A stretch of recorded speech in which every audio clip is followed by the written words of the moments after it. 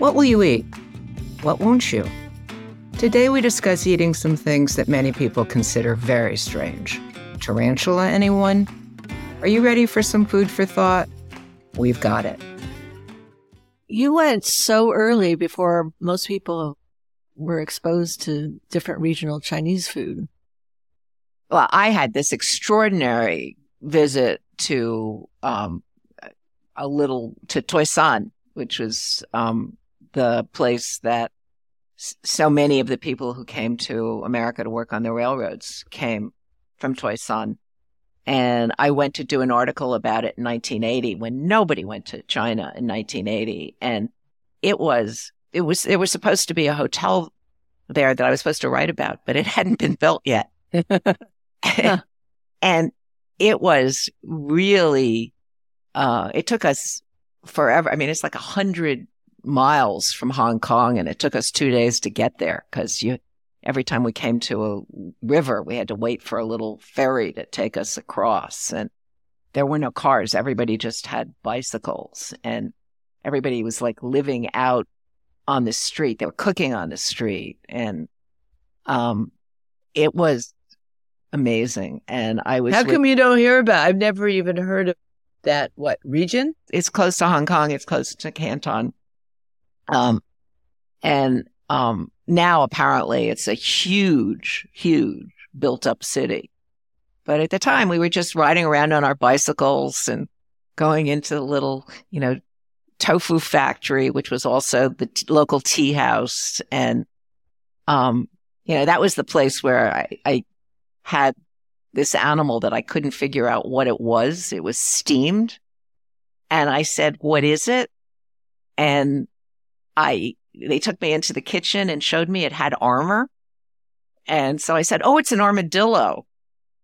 And then I got back to the United States and I said to Cecilia Chang, "I had armadillo in China." And Cecilia said, "Oh, Ruth, there are no armadillos in China. You had pangolin."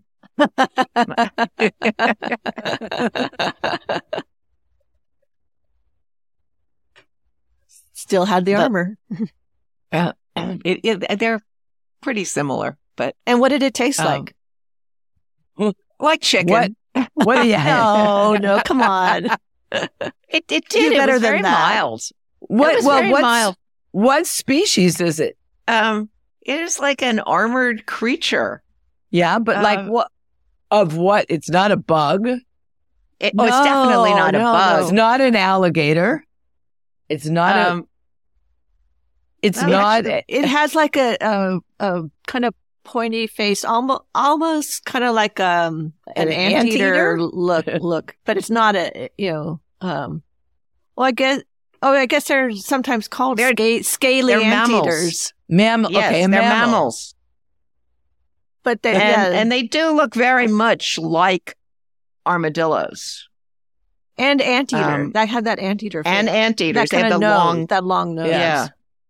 And what part of it did you have? Did you have the breast? Or the thigh, no, it was the whole. They steamed a whole one. So it was sort of standing in the middle of the table with the face, and then they carved it, and so it was like suckling pig. Exactly. I mean, I remember it as being delicious. I did not take notes on the flavor of it. I was just so enchanted by the idea of eating an armadillo. That wasn't an armadillo. But in Peru, you eat guinea pig, and they serve the whole. They serve the whole thing. But and that's actually I want to go back to there's like a chicken? Town. No, it's kind of like a cross between pork and it has almost like a pork aspect. Maybe cross between pork and chicken. When I had it once in Cusco, they served it whole and roasted with the herb huacatai, so long branches of it, and it was fantastic. And then there are other. We had it in a different region of Peru once in Puno, and it was deep fried, and that was not as good. Like the fat wasn't as good. But there's a town in the Sacred Valley where they have every other restaurant is a guinea pig restaurant, and they have like guinea pig statues dressed up as Inca kings and What's the word for guinea pig? Do you remember? Cuy. Cuy. So one word. Yeah. Yeah. I think the only time I ever had it was I did this piece. I was still living in Berkeley, so I think I did it for New West. This professor at UC Davis wrote this book called Unmentionable Cuisine. Mm-hmm. Yeah. And it was about all what at the time seemed like weird things to eat. And he did a dinner he had guinea pig, and we were eating, ants and, whatever he could come up with, that tarantula, whatever he could come up with that seemed like in the 70s, like really weird food. And I remember thinking, am I eating a rat? When a rat with a tail came out, you are. Yeah. Well, it's bigger and fleshier than, I don't know. Well, and, you have to think, different cultures, this is how people survive. This is how, they couldn't go to the store, in 100 years ago and get, a steak necessarily. So you eat with what's around you in the mountains. Well, I have never understood why one food seems weirder than another. I mean, I don't know. Like, think about it. It's hard to get over. Like, would you eat cat? Because I know you're a cat lover. That's a different thing, because that's emotional. Right. And if I were starving, right. I probably would eat a cat. But but see, I find that to be dog too. And I'm a meat eater, okay, but I just would have a really hard time to eat dog, really hard time to eat cat, and it's also hard for me to think of eating horse, even though, like, look at horses eaten by so many cultures, and still when they say this is horse meat, I'm just like, okay, I don't know. So it's all emotional, like you said. So I don't. Well, then you get into the whole notion of eating any living creature, which is something you really. You really have to think about a lot because, that's a whole other question. Yeah. But, just the idea of, I'll never forget being in Laos. And when you go to the market in Laos, literally they eat everything. Yeah. Because they're poor, right? Yeah. So you can get, their beast of burden is water buffalo.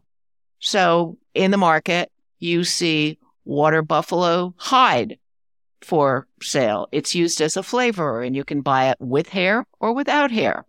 And there are bags of water buffalo bile, and they're selling bark and every insect you can think of. And they made tea out of the silkworm shit, basically. And we were eating the silkworm grubs, which were delicious.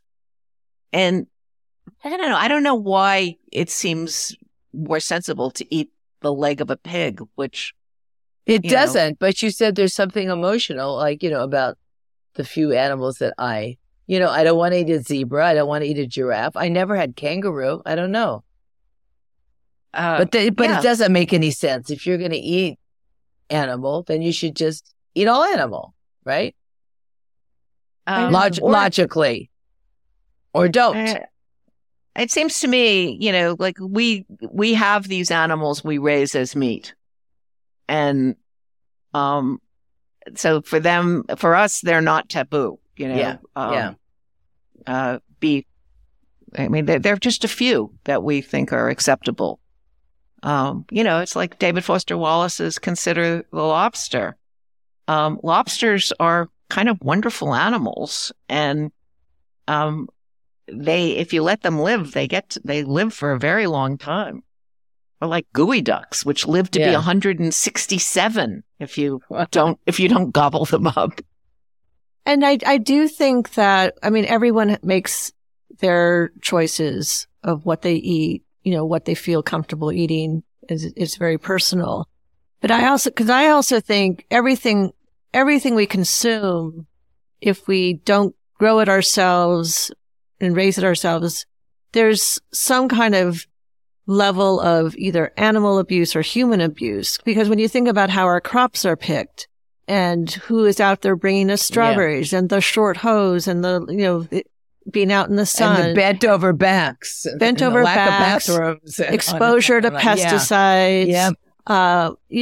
I feel like there's not one thing we consume that if we buy it in a store that doesn't hurt some aspect of. Yeah. Yes. Absolutely. Absolutely, Lori. So the more we know about it, as long as, and I think that's why, a lot of people, the whole nose to tail movement started was if you are going to eat meat, use it all, find a way to use it all. Mm-hmm.